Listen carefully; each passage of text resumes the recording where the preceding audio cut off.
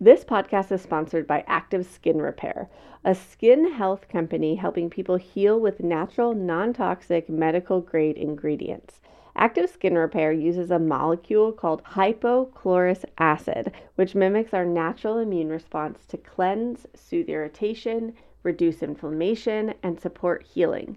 We've been loving Active Skin Repair for all the cuts and scrapes that show up in the active toddler life.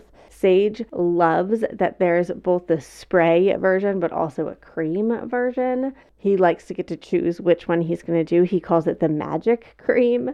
And it's been so great for taking care of Mila's neck rash now that she's full on teething. Can we get a minute for a teething 3.5-month-old? What in the world? Active Skin Repair has thousands of 5-star reviews, and the ingredients so safe and clean they can be used from the youngest member of the family to the oldest, keeping it simple with one soothing solution for all your family's skin health needs. Visit www.activeskinrepair.com to learn more about Active Skin Repair, and to get 20% off your order, use code VILLAGE. That's www.activeskinrepair.com, code VILLAGE for 20% off your order. You're listening to Voices of Your Village, and today we get to dive into something that really hits home for me. We get to chat with Larissa Geleris about when your nervous system is overwhelmed by your child's sensory needs. Larissa is an occupational therapist, and y'all know how much I love an OT. It was really helpful because really right when Sage was pretty young, it became clear that he and I are a sensory mismatch. That what fuels me and is recharging for me is the opposite of what fuels him and is recharging for him. And then vice versa. What fuels him and is recharging for him is the opposite for me. I, for instance, am a sound sensitive human. So like tapping or clicking noises, etc., can really add up for me. And usually for sound sensitive humans, if you're in control of the sound, then it isn't dysregulating. And so for him, he can tap or play with toys that are like clicking, and it drives my nervous system bonkers. And so figuring out like, how do we navigate this? What does it look like for me to recharge my nervous system and take care of my sensory needs while also supporting his sensory needs when they're different, when my systems can get overwhelmed by what his systems need? I have a feeling that I'm not alone in this. I think figuring out how to help our bodies regulate while also helping our children is such a challenge sometimes, and is so crucial for doing the rest of any of this work. That we know that being in a regulated state is huge for being able to respond with intention, but getting to that regulated state, boy, can it be a doozy. I'm so excited to get to share this with you. All right, folks, let's dive in.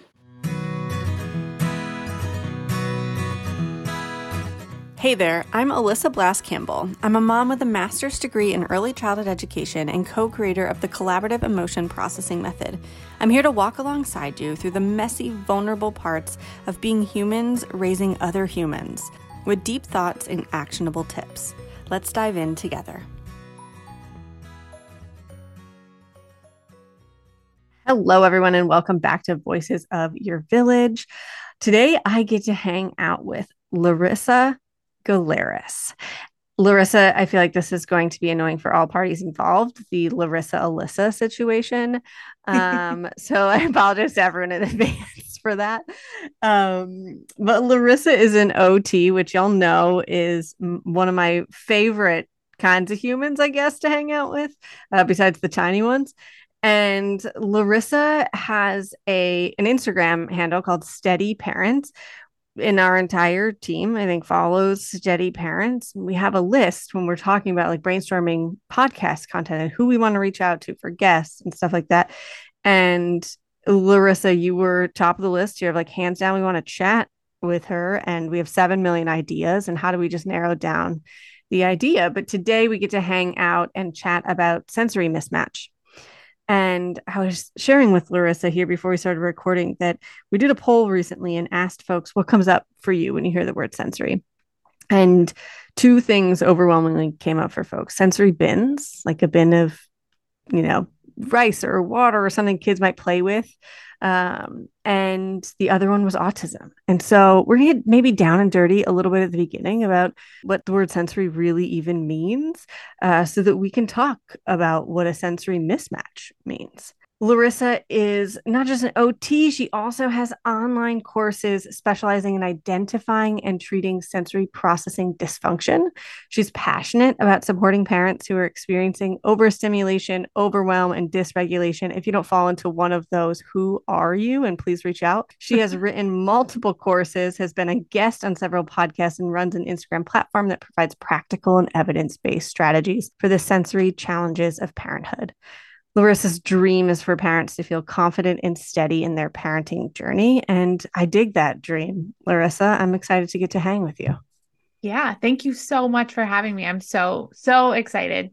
Yeah, I'm jazzed too. And for folks listening to, Larissa is also a parent. She's got two kids and lives it. And I first want to chat about that word sensory, Larissa, and break down what does it actually mean when we are saying sensory profile, sensory processing? Like, what does sensory really mean? Yeah, that is such a great question. And you're right. When you were telling me what it was that parents automatically thought of, I knew you were going to say those two things. I knew you were going to say sensory bins, and I knew you were going to say autism. So essentially, what sensory is and what my goal really for everyone is to understand what sensory is that it is the most foundational system in our body. It starts in the brainstem, which is where heart rate is regulated, which is where breath rate is regulated, which is where sleep and wake cycles are. It's right there next to all the other survival skills. So when you hear sensory, I want you to think survival, foundational. It is the most foundational piece of who we are. And so, okay, great. But what does that mean really? So we have 8 sensory systems. I'm sure everybody already knows the 5. There's, vision, touch, smell, taste, and sound. I know it's hard to recall the 5. Every time I do the 5, I'm like, wait a minute, what are they? I know the extra 3 though. So sure, you got it. There's the 5. We learn about them in elementary school, but there are 3 more. So there's the vestibular system, which is located in our inner ear, and it is our sense of where our head is in space and in relationship to gravity. So is our head tilted to the side? Are we falling forward? Are we falling backward? All of that. So it's our sense of our movement in space and where our head is in relationship to gravity. So it keeps us upright. It keeps us making sure that we're not falling. And it tells us if we are. And then there's proprioception, which is our body awareness. So that's our muscles and our joints and our understanding of where our body is in space. So that's why you can reach around to the back of your neck and scratch the right spot without seeing it. It's because you can sense where your arm is without looking. Yeah. And then there's interoception, which is your internal sensation. So it's the feeling of your heart rate, the feeling of hunger or thirst, or bowel or bladder pressure, all of that happens within us that lets us know what's going on. So that is sensory. It's all of those systems, all 8 of them, getting information from both the environment, so what's happening around us, and also internally what's happening within us, making sense of it. So it all comes into our brainstem, it gets all organized, and then gets sent to different parts of our brain to let us know what we're supposed to do about it. So how we make sense of that situation and what do you do? Love it. I think that's such a great overview. Yeah. Okay. I dig it so much. And I hope that when people are just listening, they're like, oh, okay, so this is me and everyone I know, right? That it's not, when we're talking about having a sensory profile, for me, I'm like, are you human and alive? Like, great. We're talking about you when we're talking about sensory. Yes. And sensory systems. We've all got them. Yes. And one of my life goals is for folks to learn about their unique sensory systems and the ones of the humans that are around them. Because as you said, like, this is foundational. Mm-hmm. And for me personally, for me as a teacher, for me as a parent, for me as a partner, like, learning how my brain and my body works it was a game changer for how I showed up in the world. Yes. And this is what I want to really dive into today, because the way that my brain and body works is different, much different than the way that my son's works.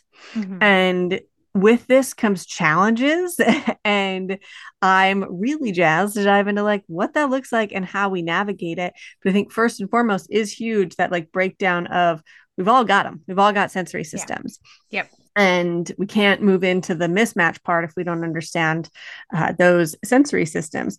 Now, within those 8, we're all going to be sensitive to some things and seeking other things, right? So, like, yes, let's break this down a little bit. For myself, I can give an example. I am sensitive to sound.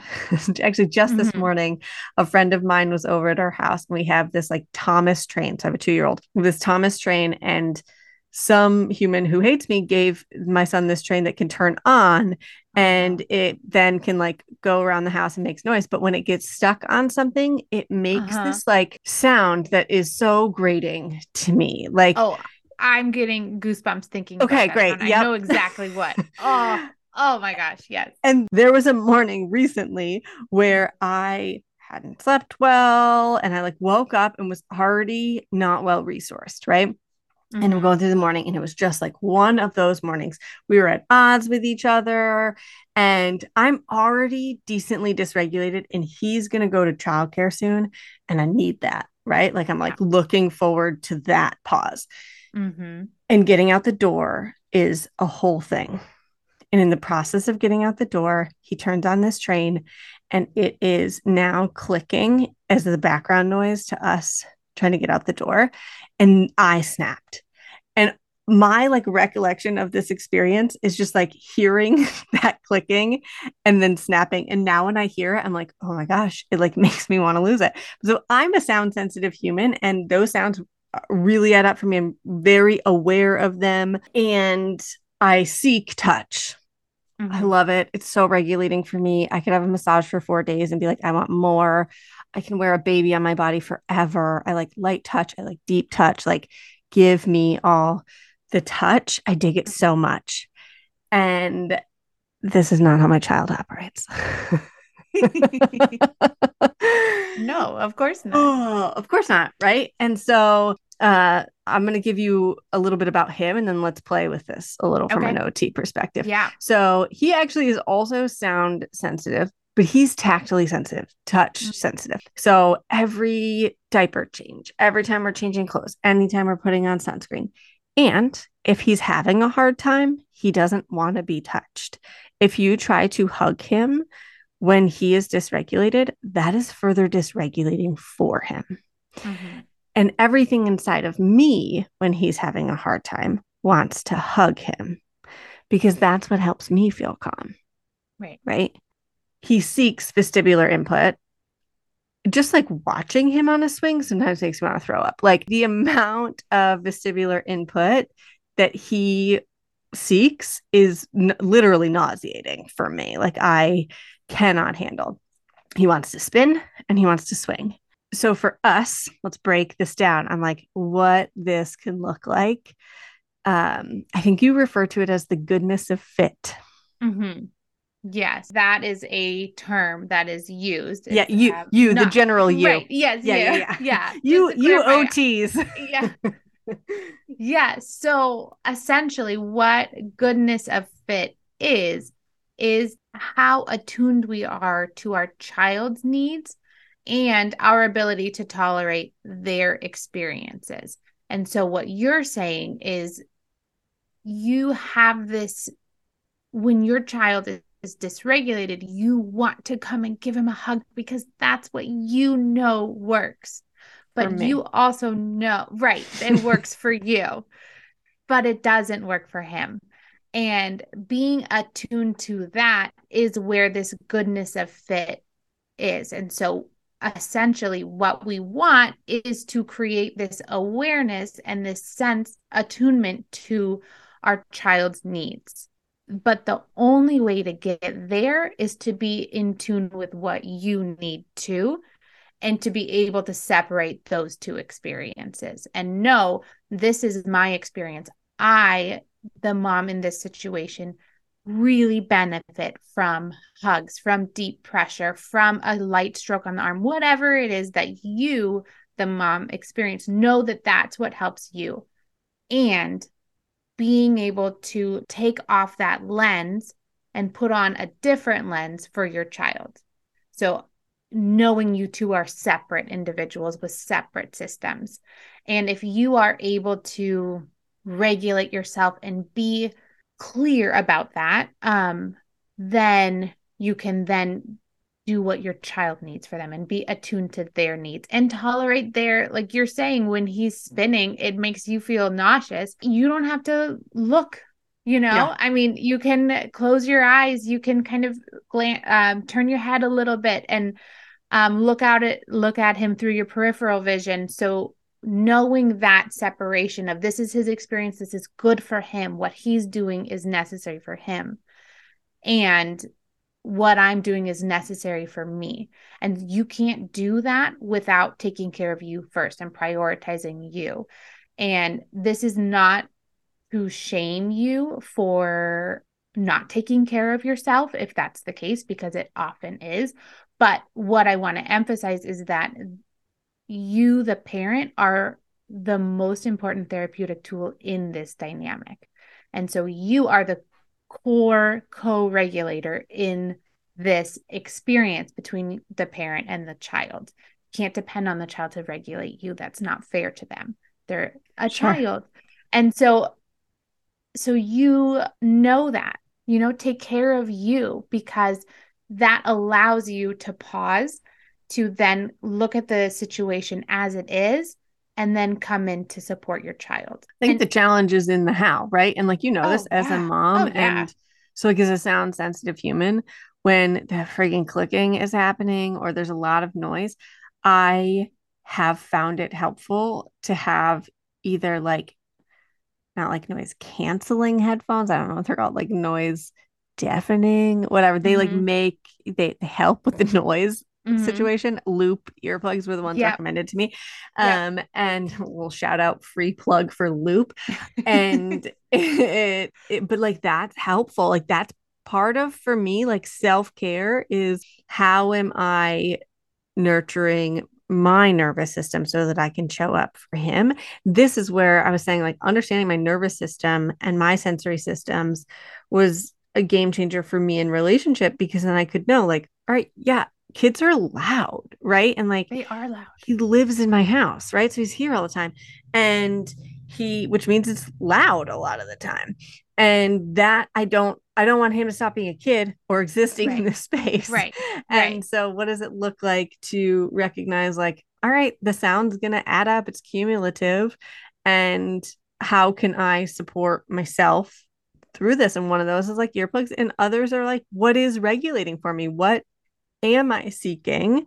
And how do I make sure I have some access to that? Proprioceptive inputs regulating for me. Touch is regulating for me. And so how do I make sure I'm accessing those things? Or just like eating breakfast, drinking coffee, having my water in the morning, right? And for me, that's boundary setting is what really comes back there, of like, mama, come play with me. Mama, come see this. Mama, what? Like those of, I know that eating my breakfast is going to mean that I can better show up for him.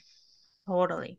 Even if it means he's melting down while I eat my breakfast because he wants me to come play with him. Yeah. I had that exact experience yesterday with lunch, and it was just, so my kids are 5 and 2, and they're at this stage where the 5-year-old can do pretty much anything on his own and chooses not to.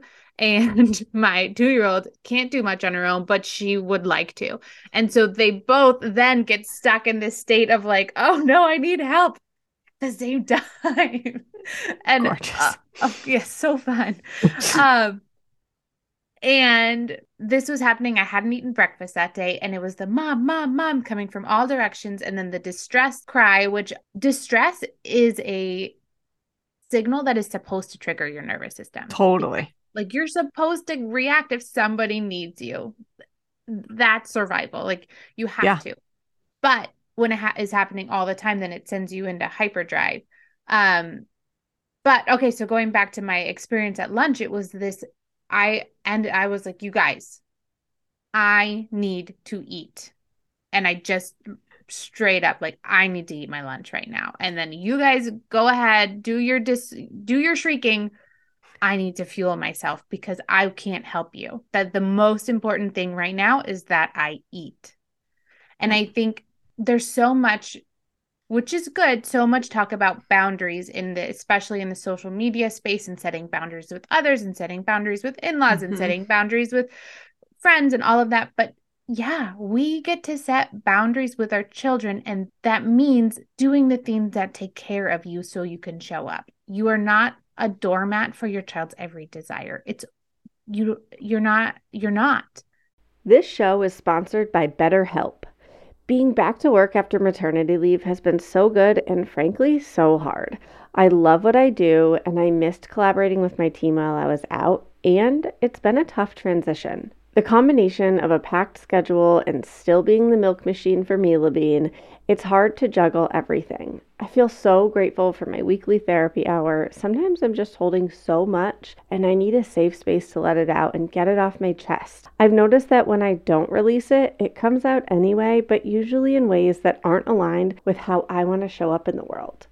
BetterHelp is such a convenient, flexible option for parents who just can't take the travel time to get to an in-person therapy visit. It's entirely online. You can show up in your jammies, always a win in my book, and you can switch therapists anytime for no additional charge. Just fill out a brief questionnaire to get matched with a licensed therapist, and you're on your way to feeling heard. Get it off your chest with BetterHelp. Visit betterhelp.com/voices today to get 10% off your first month. That's BetterHelp, HELP.com/voices. If you're a parent, I invite you to join us at the Mindful Mama podcast, where it's all about becoming a less irritable, more joyful parent. With sometimes hilarious and always thought-provoking experts and friends, at Mindful Mama, we know that you cannot give what you do not have. And when you have calm and peace within, then you can give it to your children. I'm Hunter Clark Fields, and I can't wait to see you there. Listen in to the Mindful Mama podcast. You just can't show up that way. Like, I literally cannot. How I respond to said shrieking depends on whether or not I'm taking care of myself, right? So, like, if I do want to show up as a more regulated parent, that means, like, there's going to be times of dysregulation because also, for the record, I've never set a boundary and had him say, like, great, can't wait to follow it, mom, love this, right? So, like, when I set the boundary, I think that's one thing that, like, on social media kind of drives me bonkers, is this idea that, like, oh yeah, I'm gonna, like, be a gentle parent, I'm gonna set this boundary, and then I'm gonna, like, get on their level, and I'm gonna motion coach them through this, and I'm gonna feel fine inside, and they're gonna feel fine inside. It's like, no, he's crying, he's run out of the room, he's throwing something, or he's losing it, and inside, I'm now also dysregulated. Like, mirror neurons are real. And so now I'm also dysregulated. Yeah. And this idea that, like, it's just gonna, if I say the right words or I do it in the right way, that I won't feel the trigger or the dysregulation from it, I'm going to call BS on. Yeah. And so I think, like, that's part of it, is recognizing, yeah, I'm going to set this boundary, and he is going to probably be upset about it. Yeah. And that's okay. Yeah. And I think a key with that, because yes, I agree. And I get that too all the time when I talk about feeling touched out, and, like, it's okay to to say, like, I need my body to be my own right now. Yeah, it's okay. And then without a doubt, someone will say, but then they're going to cry, and then I'm going to get overwhelmed by their crying. So isn't it better to just let them climb on me? Short term or long term? Right. Exactly. And if you are aware of your own triggers, so for me, it is the climbing on me. So I had a concussion a couple years ago, and I still have some visual motor challenges from it. And when my children get right up in my face, my eyes can't follow it. And so that sends me into overstimulation, like, so quickly. If they're just, like, you know, right in front of my face, my eyes can't follow it. And so, so I know that when they get that close to my face, I'm going to get overstimulated. So knowing that means that you get to set the boundary before your max. So you don't have to wait. It's the opposite of what we feel like we should do as parents. We feel like we need to stretch our patience to give our children everything that they want, put our needs aside, but ultimately we are going to hit our capacity. We're going to snap. And if we set the boundary when we're right before we're about to snap, then their pushback is going to send us into 100%. that fight or flight mode. And we then usually will be like, okay, Yeah. And so, but if we can be mindful of little shifts in our body, and so you can identify when you're starting to get overstimulated before you've hit your max, then you can say, okay, you get one more minute with that Thomas the Train toy, and then we need a break. Before I want to chuck it into the ocean. Exactly. Yeah. Exactly. And yeah. that then when it has been the minute and then they push back, you are able to tolerate that experience for them as well. Totally. And that is the key in setting boundaries and allowing them to push against the boundaries, because that's what they're supposed to do. That's developmentally appropriate for them. And you then are able to tolerate their experience. There's just so much good that comes from that, from setting the boundary before you're about to lose it. You have more bandwidth then for their meltdown, right? Because we did a post actually on patience versus boundaries, because I'm not a very patient person. And I, like, jokingly in my household, my husband is remarkably patient, bless him. And I'm not super patient. And so if I'm relying on patience to get me through, we're all screwed. And so for me, like, boundaries are super key, that I need to make sure it's that self-awareness component of like, all right, I'm noticing. I had to really work on building awareness of when do I feel like I'm trying to be patient? Because then the narrative that happens in my head is like, I've already been really patient. I'm being a very kind parent. I've already given and given and given on this thing. And you just keep taking, and it like adds up for me of like, will it ever be enough? Oh my gosh, you should be grateful, right? Like all of these things. If only, like, you should have seen what I had in my childhood. You should be so grateful for what you got right now. And because they don't know, like, I'm relying on patience and I'm giving and I'm giving. It's all this like unspoken thing that's happening beneath the surface. And when I notice that I'm turning to patience in a scenario, that now is a trigger for me of like, where do you need a boundary? Because I love that. the patience isn't going to last very long over here. And so where do I need a boundary? And that, like, that's something I have to work really hard on and be really mindful of. Otherwise I can snap. And and you're absolutely right. When I can catch it early and I can set that boundary earlier, then when that meltdown happens, I have more bandwidth to deal with it than if I've been patient. And now I'm pretty dysregulated. And now I try to set the boundary, and then there's a meltdown. Then I'm like, screw it, whatever. Like, yeah, you can have the thing. Right. Because I don't have the patience for it anymore. Yeah.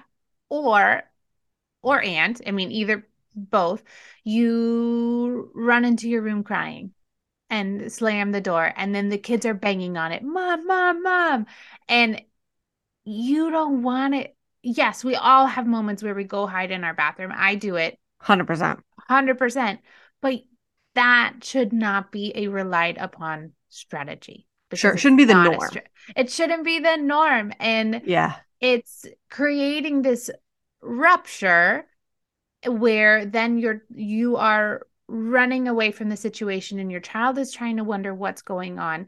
And that shouldn't be something that you rely on. It is something that you will do for sure. Totally. And I want to be clear about that. I think it sucks for us as the adult, right? Like, it sucks to live in that pattern where you're just in this cycle of dysregulation of like, I get to this point, I'm at my breaking point, I have to take space, I have to live in that cycle.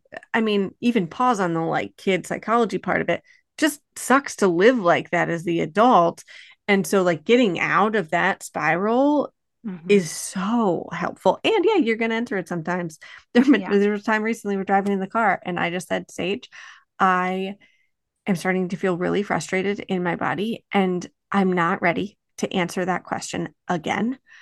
I'm going to take 10 deep breaths and calm my body, and I'll let you know if I'm calm enough to talk again yet. he still asked that question. He still asked me, what you doing, mama? What you doing, mama? What you doing up there? Like the entire time. It wasn't like I had a trip to the spa in the front seat driving the car. Right. But those moments are going to happen where I'm like, yeah, I cannot be here for you right now, because what I want to do is scream at you at this point, because I heard that question 7,000 times and have answered 7,000 times. And I can't go through this for one more second right now. Right. And I think making space for that both and of like, it's going to happen sometimes. And if it's our norm, it's a self-care challenge. And we know self-care and self-reg are buddies. Yeah. Best friends and self-compassion. Totally. The 3 best friends that anyone could have. It's so true. And we aren't set up systematically for this here in the States. And we talk a lot about this in Tiny Humans, Big Emotions, because we have in the SET method 5 components. 1 is adult-child interactions. The other 4 parts are about us, and self-care is one of them. Yeah. And for me, it was really looking at like practical self-care. Yeah. What does this really look like that nurtures our nervous system? Like loop earplugs for me is part of self-care. I don't have the capacity in my life right now to go for a half-hour run every morning, right? Like that's not accessible to me right now. And so what is? Yeah. So 1, like we talked about, boundaries is self-care. Another thing is sleep.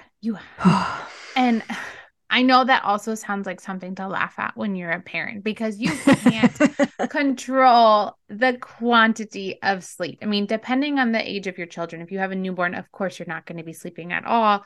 If you have a 2-year-old, it's a hit or miss of like, I don't know if I'm going to be able to sleep through the night or not. My 5-year-old still wakes up through the night sometimes. And it's just like, you don't know what you're going to get.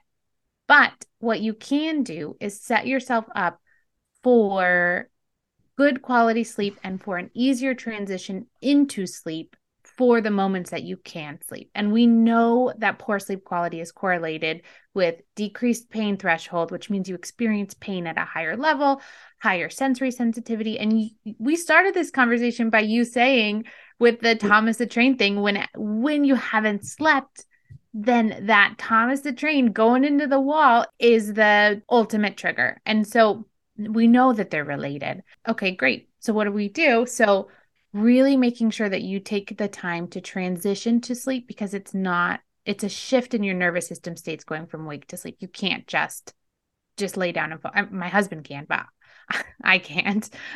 You can't expect to just lay down and fall asleep. It's a transition, especially if you're already in an overstimulated state. You need to take it down.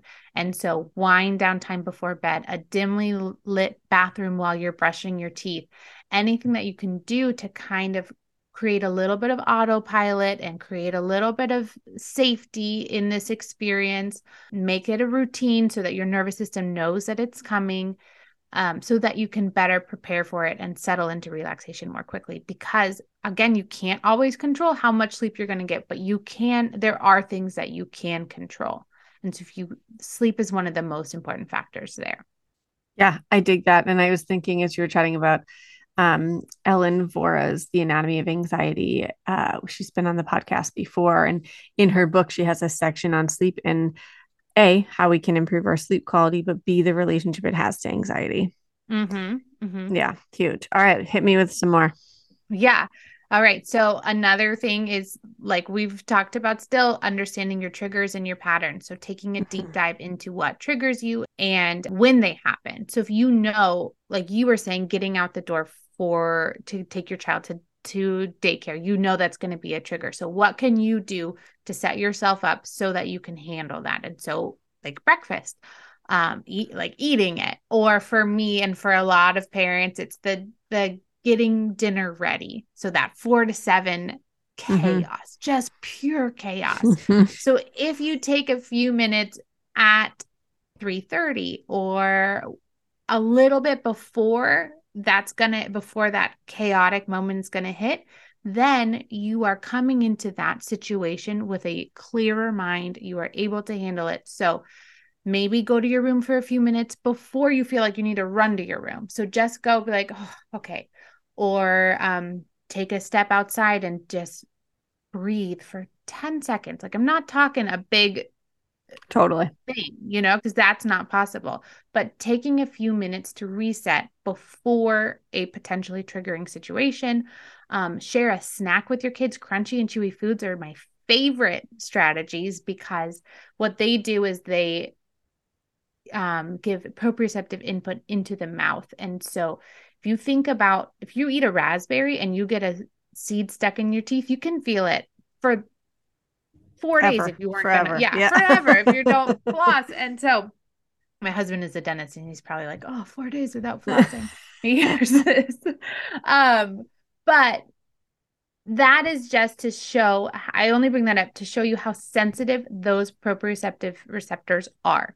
They are so sensitive. And so use it to your advantage. Kids do it all the time. They're the ones chewing on their pencils, chewing on their shirts. They know it's a strategy.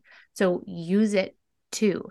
So at 4:00 before you start dinner, pull out some carrots and eat as a family, have a snack as a family so that you guys are in this regulated state together and then you're connecting with them. They are not then tapping you at 4:45, 5:00. Hey, mom, I'm hungry. Can I have a snack? And so if you are able to handle that, you get their tummies filled, you get your tummy filled, take care of yourself before, that can be really key. Are you overwhelmed by the things that get in the way of you doing what you want to do? Are you looking for ways to simplify life to better align with your values? Do you want to create space in your schedule so you have room for more of the good stuff? Play, joy, relationships, gratitude, and more? If you answered yes to any of these questions, I invite you to check out Edit Your Life, a podcast to help you edit the unnecessary from your life so you have more room to enjoy the awesome. Through episodes with me, Christine Coe, and a range of super smart, compassionate, and thoughtful guests, you'll come away with big picture insights and practical ways to declutter your home, schedule, and mental space without getting bogged down by perfection. I have always believed that small moments and actions matter tremendously. My goal is to help you find agency and space in your life through doable baby steps that will leave you feeling accomplished instead of overwhelmed. Check out Edit Your Life wherever you enjoy your podcasts.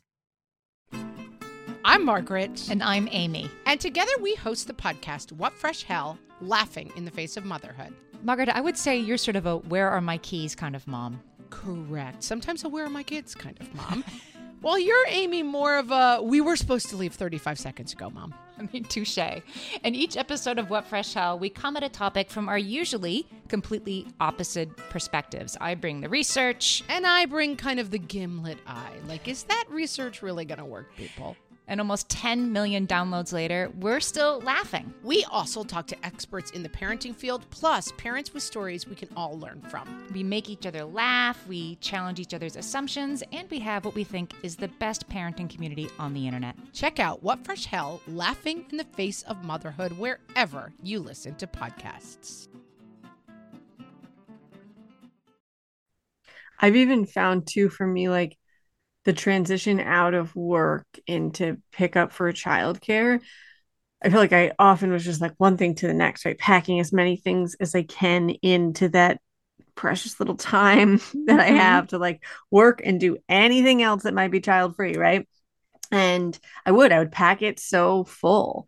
And I had to literally start putting on my calendar little times, 5-minute times that were windows of pausing to do something for me that's regulating. And one of those times is before I pick him up from childcare, having 5 minutes with no stimulation. So I would be like doing things around the house, getting ready, trying to like prepare ourselves for success for dinner and listening to a podcast and like still very much in go mode. And now I carve out 5 minutes, even if I'm going to be late to pick him up. Like, I love you, teachers. I get it as a childcare teacher.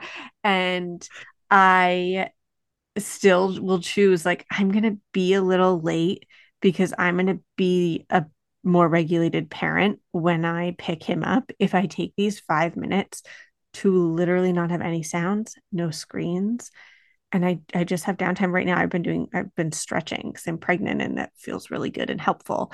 But it kind of has shifted in different seasons, but 5 minutes. And it's been huge for me. Yeah. Such That is so key. It's so key. And it's like you're saying, 5 minutes, that is not a lot of time. Right. And if you, the benefit to taking those 5 minutes means that if you don't do that, and then you get to this state where you are so dysregulated, your brain can't think. So you're going to be making mistakes. You're going to be yelling.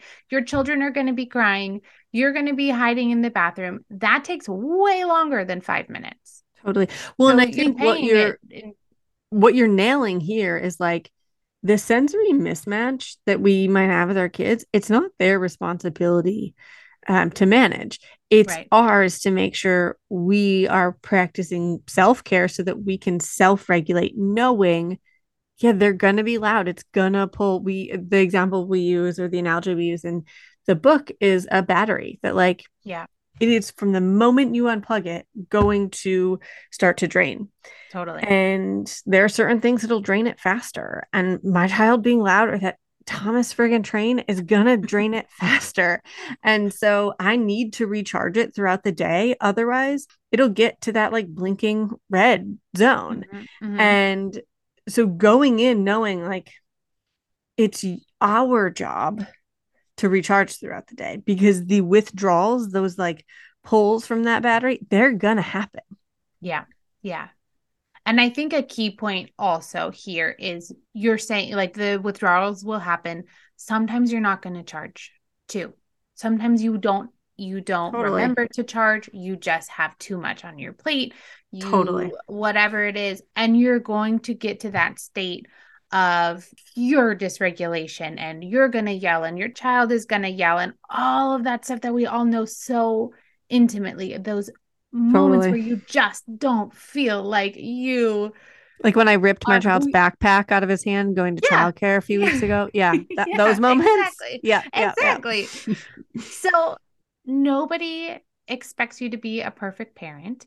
No. And not only that, being a perfect parent is not, besides not attainable, should not be a goal, because if you are constantly like this perfect little, like, oh, it's okay, I can do this, and, this little fairy godmother, you're never responding in a way that kind of heightens a little bit.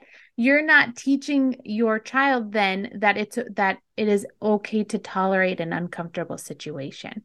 Yeah. So by going back and repairing after you have done something that you aren't proud of, that repair, that apology, that narration of what just happened, that is the life-changing event for the nervous system, not being a perfect parent. And so I've heard of it as like your get out of jail free card, but also it's so much more than that. Like, it is a beautiful, supportive moment. You are teaching your child that when there is a rupture that happens, it's not the end of the relationship. And so if you come in and say, you are expanding then their window of tolerance for the discomfort in the relationship. And they know that there are going to be fluctuations in experiences, and you're going to be with them no matter what. And you are not holding on to whatever it is that happened. You're there.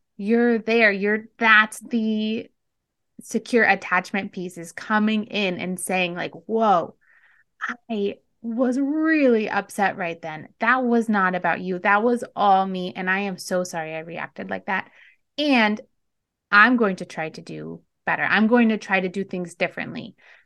And I love you no matter what. Like, that is the life-changing event.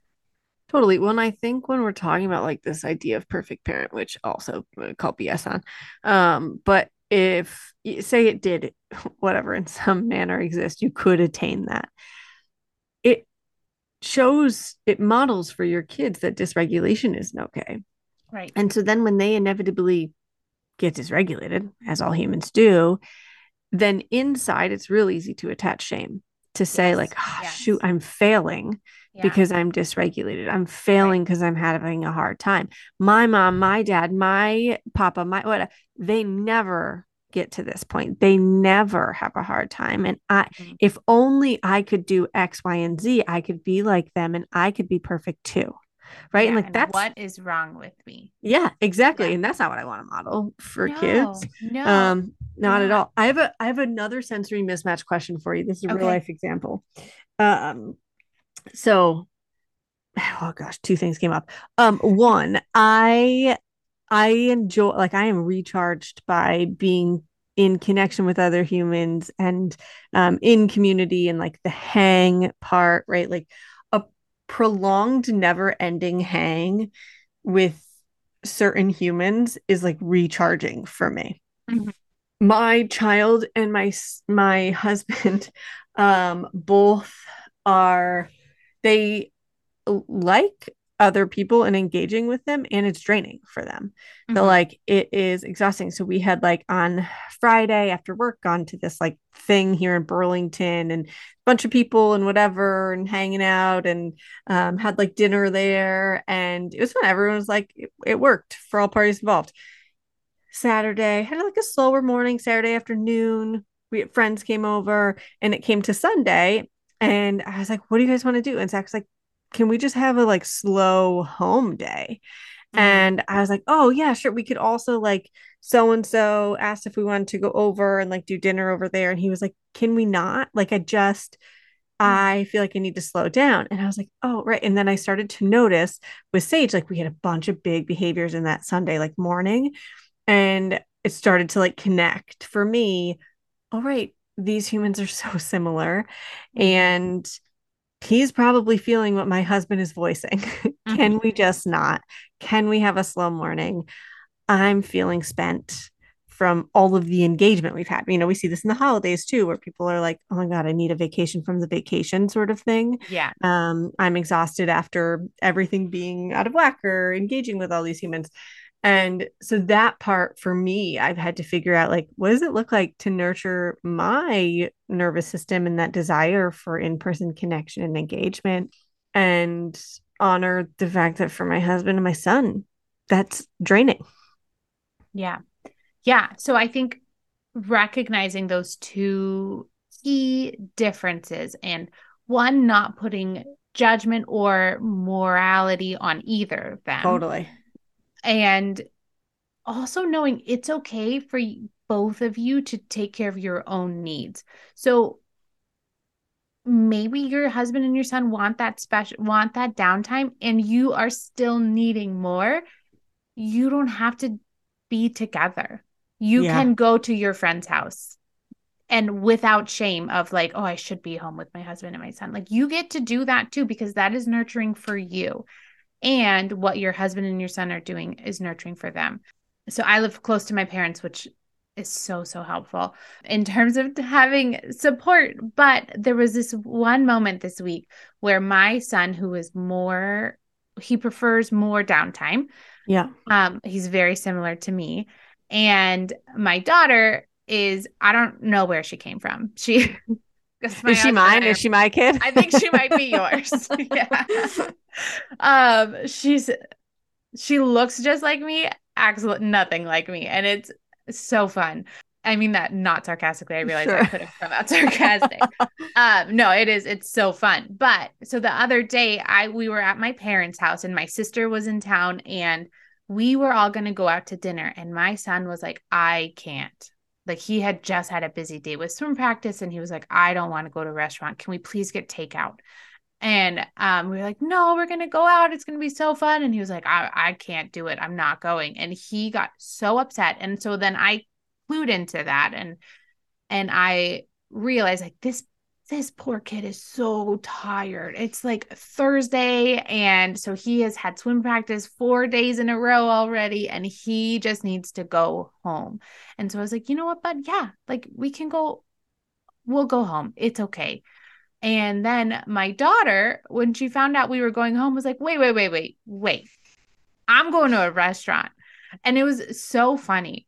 But I was like, no, we're going to go home. Your brother wants to go home. And she was like, no, I want to go to a restaurant. And thankfully, my sister, my parents were there, and they're like, it's fine. Like, we can take her out to a restaurant. And so she got to have her experience of going out with her grandparents and her auntie. And she had this fun experience at this restaurant, and my son and I got to go home and we rested and we made like frozen pizza for dinner and just kind of like very chill. And so both of my children with very different sensory needs got what they needed. And that is also supporting the family. And I think that's a key piece too. What does it look like when you don't have your grandparents in that scenario? This is what I would do. So it would depend on the dynamics, but cluing in with you, the adult, first. What do I need? And what if I don't give what each child wants or needs, what would that look like? And which one can I tolerate better? Yeah, like triage. What I would say. Yeah, exactly. Yeah. It's a triage situation. So I, in this case, would probably have been able to handle my daughter's meltdowns over my son's, just based on the way that they experience their dysregulation. And so unfortunately for my daughter, that would have meant we just go home. And then I would have spent extra time at home with her doing something exciting. So she would still get a little bit of that, but my son could just sit on the couch and veg. So yes, it's triage, trying to figure out what needs to happen.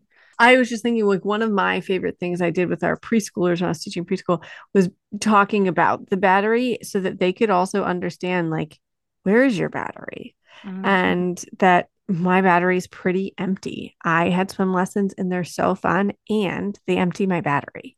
Yeah. And this is like where my battery is. And we used a visual for it. And then for other kids to be able to say, like, yeah, my battery is a little bit higher. And I also really wanted to go to the restaurant, and like that charges my battery, and being able to look at what charges our batteries so that, okay, if we can't go to the restaurant, what else could we do that also charges your battery, right? Like, yes. Oh man, your brother's battery's almost empty. And if we go to the restaurant, it'll probably be all the way empty because that drains his battery and it charges yours. And so if we're going to go home so that he can charge his battery at home, what are some things we could do together at home that charge your battery? Let's think about that. And maybe it is, we're going to play a game, we're going to whatever, but that's, I think I found it helpful as a preschool teacher to like be able to lay that out there of just the like, mm-hmm. what drains your battery, what charges it, and that there are different things that charge them. So if this one activity isn't accessible, what else can we tap into? Right. And it's, I think, also supporting the development of empathy too, and realizing like my brother is different than me and I can take care of his needs without losing my own. Mm-hmm. And that is also key because we don't want one child with it. So for this example, I would never want my daughter to suppress her needs to take care of her brothers, or the opposite. I would never want my son to suppress his needs to take care of his sister. But there are things you can do to support both of them. And like you said, like, we're going to this is what's going on with brother. This is how we're going to also take care of you because you are also a valid, important person in this dynamic. And we're going to be able to do both, even if it's not what you were expecting. Yeah, I love it. I love that. Oh my gosh, I knew when we were coming together that I talked to you for 7 hours because we even had a hard time picking like what topic do I want to chat with you about. So thank you. I want to be respectful of your time here. Is there a place that people can learn more about you, find out about resources and materials you have, follow you? Yeah, so I'm on Instagram at Steady Parents.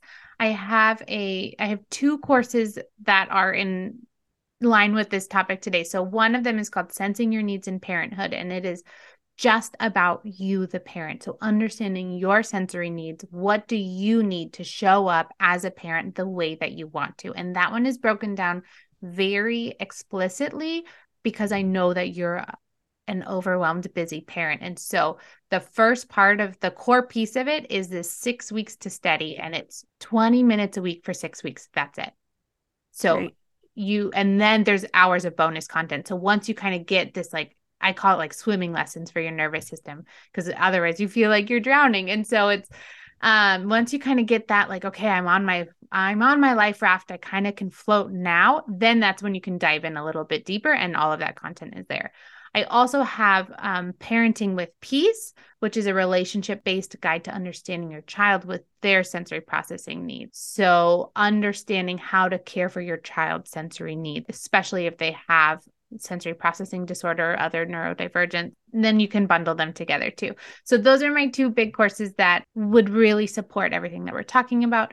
I also talk about all of this on Instagram, and I offer one-on-one coaching, which has been so much fun too, just to really get to know you and watch the growth. And, the other day I was on a call, and she was like, this is life-changing. I've had all of these symptoms for 10, 13, I think she said 13 years, and nobody has ever put it so clearly and so practically than this. So that has been just the biggest honor and joy. So I'm available in all forms. So short form and long form. I'm here for you, and just so excited to be here. I love it. We'll link all of those in the blog post at voicesofyourvillage.com. If you are like me and you are tuning into this while you do dishes or are on the go in some capacity and couldn't jot it down, you can go to voicesofyourvillage.com later and snag those links and connect with Larissa. Larissa, thank you so much. Yeah, thank you so much for having me. This was such a pleasure. Thanks for tuning in to Voices of Your Village. Check out the transcript at voicesofyourvillage.com. Did you know that we have a special community over on Instagram hanging out every day with more free content? Come join us at seed.and.so, S-E-W. Take a screenshot of you tuning in, share it on the gram, and tag seed.and.so to let me know your key takeaway. If you're digging this podcast, make sure to subscribe so you don't miss an episode. We love collaborating with you to raise emotionally intelligent humans. Oh, hey, everybody. It's us, Blair and Molly, your old pals from Toddler Purgatory. 2 moms who are also actors, who are also creative beings, who sometimes feel stuck. And this is our new podcast, Unsticking It with Blair and Molly. What happens when your creative spark just seems to disappear? Gone. Poof. Bye. See ya. What happens when life gets in the way of your creativity instead of nourishing it? That's what happened to Molly and me. We felt like the thing that drove us creatively stopped working, and impending doom had in fact impended. Totally. So we decided to do something about it. And that was steal ideas about getting unstuck from the most creative people we can find. We talk to guests about how to break through the mucky, gluey, sticky wall that can get between you and your creativity. We hear about their journeys, their successes, their challenges, and even their bougie coffee shop orders. And we're not just talking Bob Ross type paint on paper artists here, though we talk to them too. We're talking to actors, creative directors, dancers, and people who are working hard to be their best creative selves in a world that can sometimes feel real uncreative. We all have something to teach each other, so let's steal their ideas together.